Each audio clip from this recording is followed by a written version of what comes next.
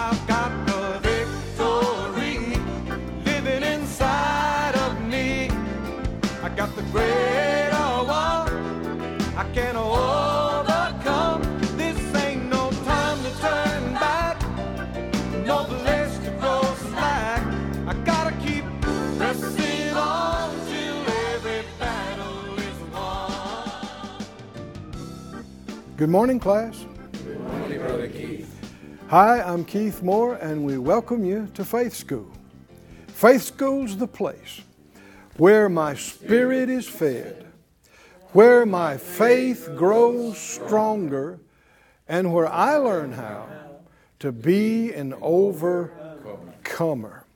You are, if you're born of God, you are a born overcomer, 1 John says.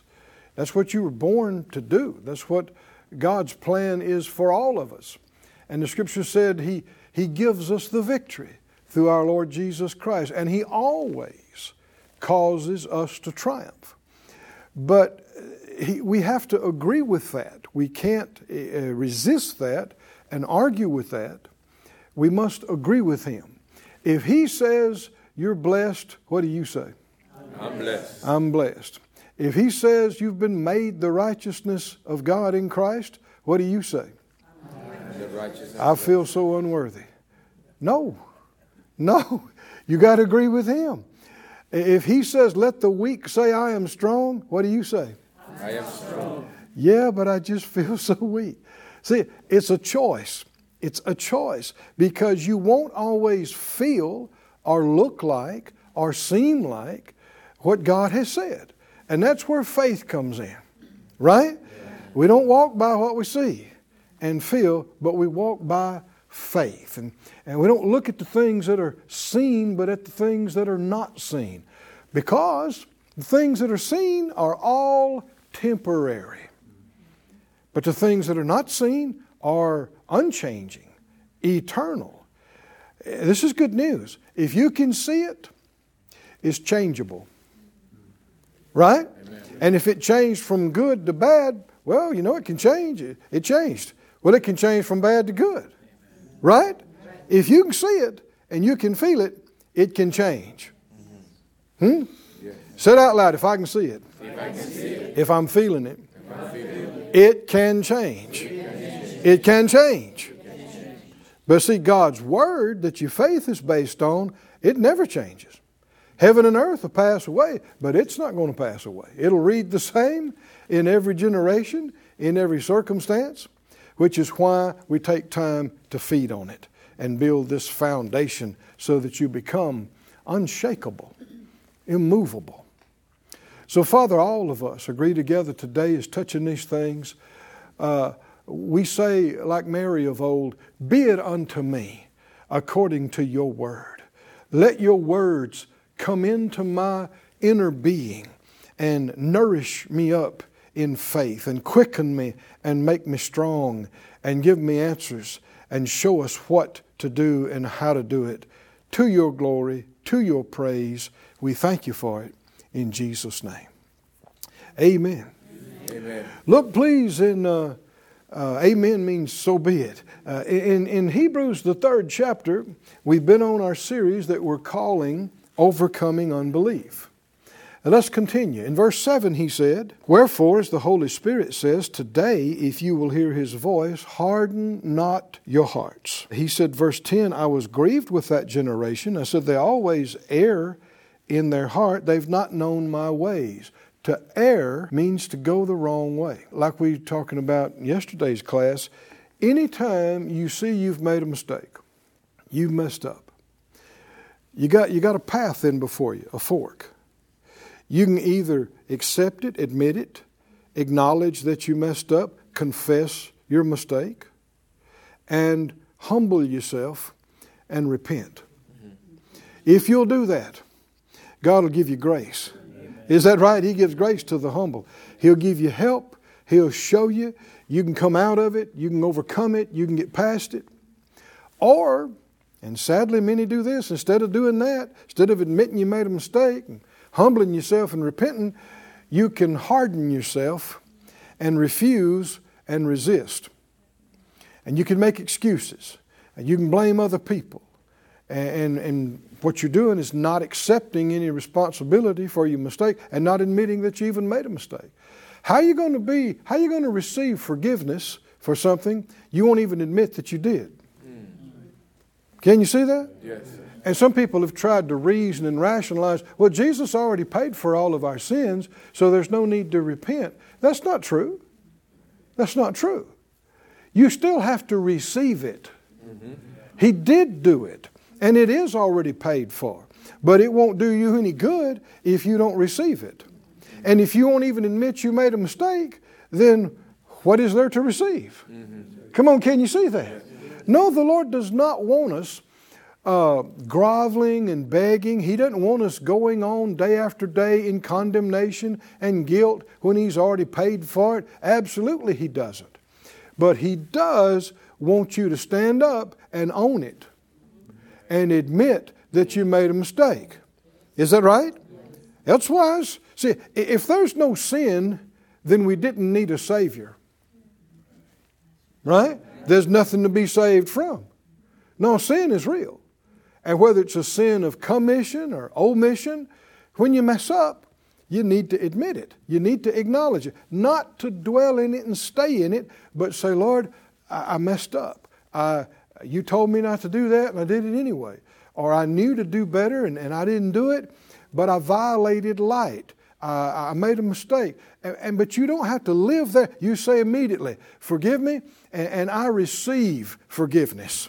I receive cleansing and washing and righteousness restored. And if you'll do that, you can get free from it.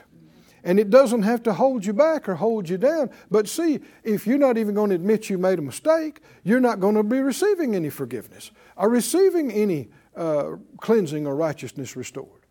So I perceive that we need to do that right now, and some folks need to act on that. So all of us, let's do it together.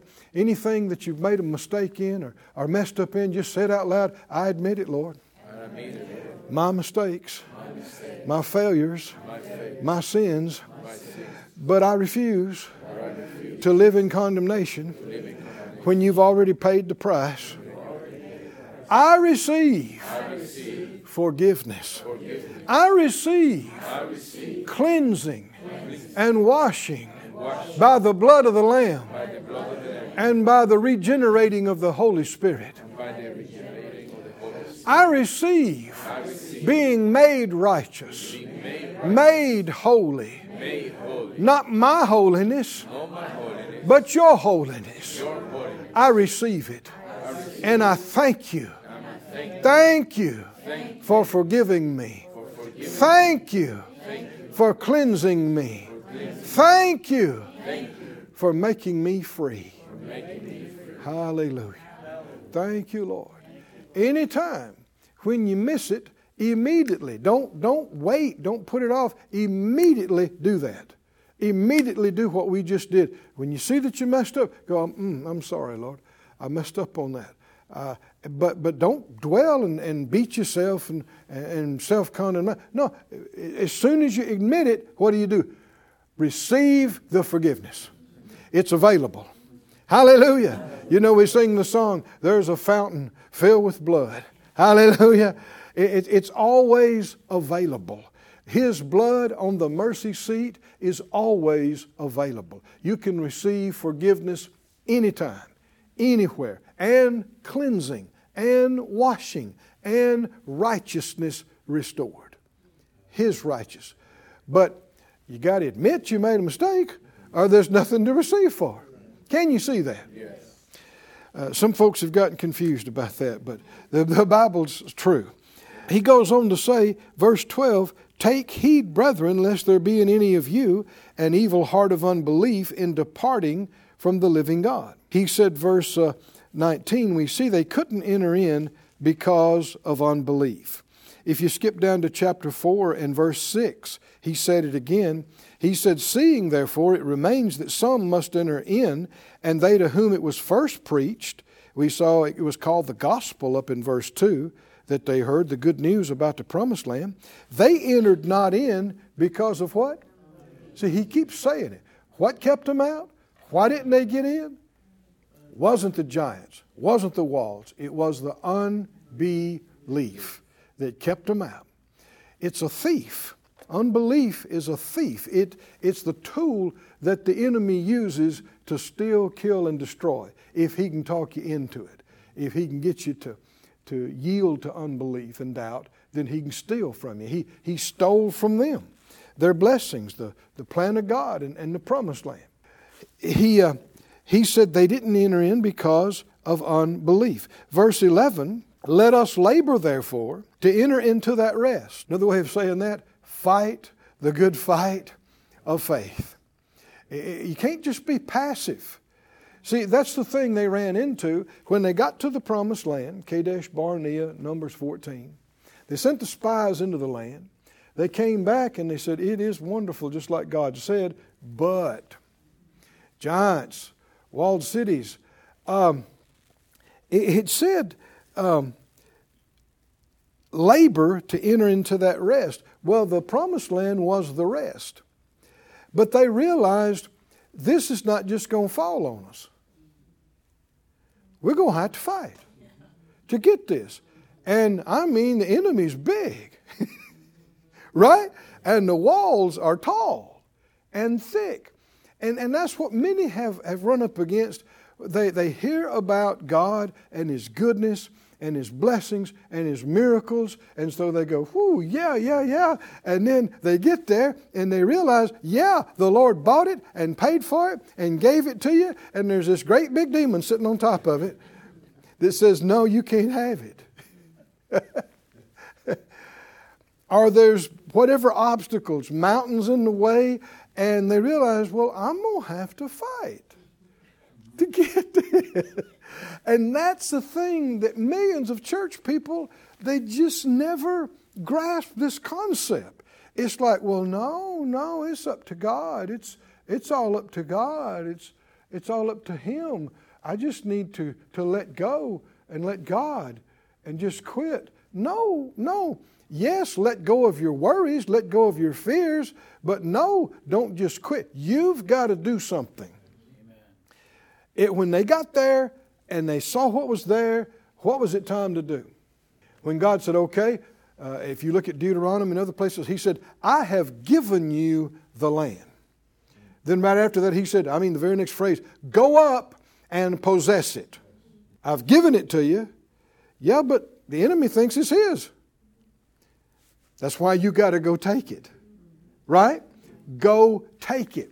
Faith, that's why He says, fight the good fight of faith. And the next phrase says, lay hold. Lay hold. Take it. Go take it. And that sounds wrong to some church-going people. Oh, no, I'm not a fighter. That's up to the Lord. No, it ain't up to the Lord. You can't leave it up to Him what He left to you. And that's what they came face to face with is, you mean we're going to have to fight? You mean we're going to have to really get after it? Yeah, you are. Now, maybe not as much as you imagine because you're going to have somebody helping you. Huh? Amen. See, they didn't know it, but God's already planning on pushing down walls. Is that right? Helping them. Blasting hailstones and all kinds of stuff. He's going to help them. And if God's helping you, the other guys are outnumbered. Bad. Amen. No matter what they think. But you have to have this mentality ourselves. Because what He kept saying, don't let what happened to them happen to you. Well, then is it true that when we find out some blessing of God belongs to us, that when we go to lay hold of it, we may realize it doesn't just fall on us all at once, but that the enemy tries to keep us out of it. He tries to fight us. He tries to resist us about it. And we have to have some determination. Is that right? And we have to strap on our armor. Is that right? And we got to go after it and say, no, I'm getting this thing. If the Lord thought enough of me to buy it and pay for it and give it to me, I'm not letting anybody hold me out of it. Right? I will lay hold of it. I will enjoy it. But there has to be some aggression. The Bible said the violent take it by force. There's got to be that fight, the good fight of faith and having done all to stand, and you don't quit and you don't give up. And because the enemy will try to bombard you, and even people will voice it and say, oh, there's no way. You can't have that. Oh, that's too much. No, you'll never do that. And you just have to tune it out. Is that right? They say, oh, no, it's mine. The Lord already gave it to me. And I will lay hold. And you stay on it until you experience it. And you know, it was tough on Joshua and Caleb because they believed it, but because of the unbelief of the other people, it drug them out and delayed them. So it matters who you hang around, right? It delayed them for years, but they still got it before they died. Amen. They still got it because they would not give up. They would not quit. Said out loud, I must fight the good fight of faith. I must lay hold and take and receive what has been given to me. Hallelujah. Thank you, Lord. Let us labor, chapter 4, verse 11, let us labor, therefore, to enter into that rest, lest any man fall after the same example of unbelief or disobedience. For the Word of God is quick and powerful and sharper than any two-edged sword. That's how we defeat the devil. That's our main weapon. Right? The Word of God, which is quick. Quick means it's alive. It's living. It's living, it's powerful, and it pierces, even to the dividing asunder of soul and spirit and joint and marrow, and is a discerner of the thoughts and intents of the heart. Hallelujah. Thank you, Lord, for the Word of God. Now, you've got to have His Word in order to have faith. You must not just say, well, I'm just going to believe that this happens. I'm going to believe that God does this. Did He tell you that that's what He was doing? You must not just make things up. How does the Bible say faith comes? So then faith comes by hearing. By you deciding something. No. Faith comes by what? Hearing. You have to hear from Him in order to have faith in Him. A lot of people have made mistakes in these areas. They say, well, I'm just going to believe that this happens. And the Lord never told them that thing that they're saying they're going to believe for. No, you got to hear from Him. And that the Scripture says faith comes by hearing, and hearing by the Word of God. And that phrase, Word of God, has to do with Christ. The Word of Christ. And the word Christ is anointed. So you could say it like this. Faith comes by hearing the word of the anointed, or the anointed word, that quickened word to you when you know you've heard from God about this. Whether it's by His Spirit, which is also always going to be in line with His Word, or He quickens something to you from the book, from the Bible itself. Now, sometimes people say, well, what do I believe? Well, just pick a verse. Just put, no. Y'all listening to me, class? They say, well, just stand on the Word. It's a big book. Which one? Random? No. The Lord will quicken to you the Word for your situation. Right? And if you don't have it, well, you just don't have it yet. You need to seek Him until you get it. Right? Ask Him. Spend some time praying. If it's something that's seems like you're hindered in getting it, you may need to fast about it a meal or two or more. But you keep going until you know you've heard from Him about this. Hallelujah. It's His Spirit and His Word. When He speaks to you about something, with that Word came the faith. Hallelujah. Is that right? Yes. You can't just muster the faith up on your own. I'm just going to believe that this happens. See, faith in God is based on what God said to you. Your faith in Him. Just like your faith in me could only be based on what I said to you. If you say, well, I'm just going to believe that Brother Keith comes over and paints my house. Well, did I tell you that I would come paint your house? Well, no, he didn't say that, but I'm just believing that he will. Based on what? You've got nothing to base that faith on. If you're going to believe that I'm going to do something, it could only be based on what I told you I would do. Class, are y'all awake? Yes, sir. See, people have gotten off with this. They've made a lot of mistakes with this. I'm just going to believe that this happens. I'm just going to believe that that happens. And they never heard from the Lord about it. He never told them that. And that's why many have been disappointed. But you know, you shouldn't get mad at me because I didn't show up and paint your house when I never even knew about it. Right? I never told you I'd paint your house. That's just something you sat around and came up with. Right? Is God obligated to do every wild idea we come up with? No. You're not God. He's God. Right? So my faith and your faith in Him is not just a wild, random thing that we decide. It's based, and it can only be based on what He said. So then faith comes. What? By hearing. And that hearing is a specific hearing. It's the anointed word. Amen. Hallelujah. Hallelujah. The anointed word. Why? Because that anointing, like he said here, the word of God is living. It's alive. It's powerful.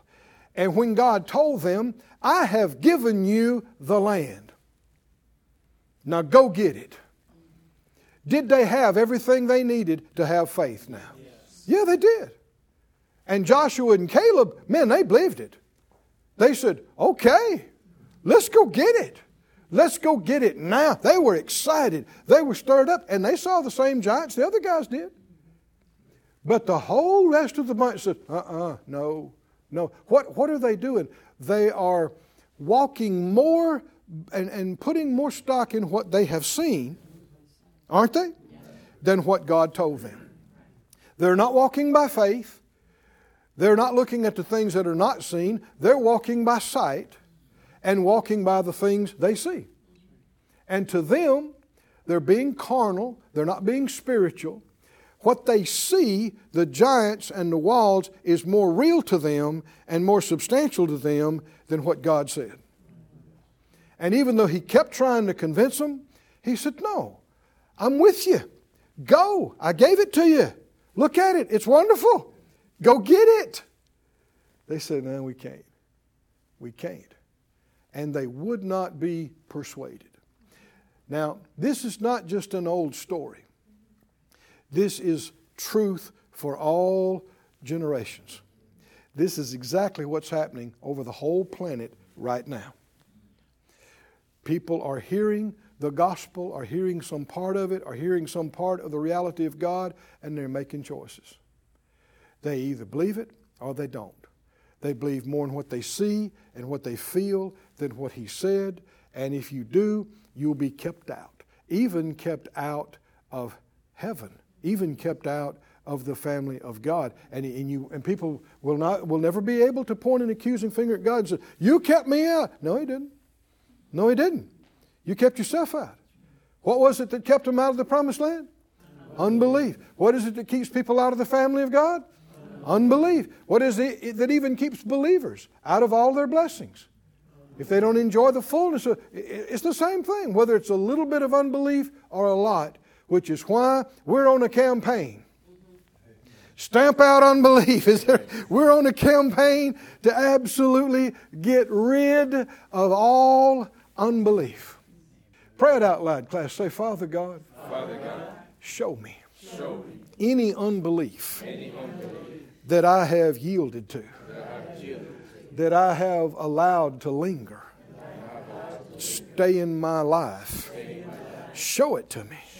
Help me to identify it and grace me, strengthen me to get rid of it so that I have none of this evil stuff, this doubting, this rebelling, this disobedience, this refusal to trust. I despise it. I reject it. I refuse to be that way. Thank you, Lord, for helping me to be free from it. Completely free from it. In Jesus' name. Amen. Hallelujah. Somebody say, thank you, Lord. It is a choice every day of our life. We see there in Hebrews 4, let's keep reading this. Verse 9, there remains a rest to the people of God. Just like there was that promised land waiting on them, a house they could rest in, vineyards and orchards they could rest in, wells and all of that, where they could have herds and flocks. You got to remember, these are people who've never been free a day in their life. They were slaves. They were the property of some Egyptians, just like cows or horses or whatever. They were their property. And so were their parents and their grandparents and their great-grandparents, going back for 4 centuries. And now, what their great-grandparents could only dream about is waiting for them right there. Is that right? Landowners. Woo! Landowners. Own your own estate.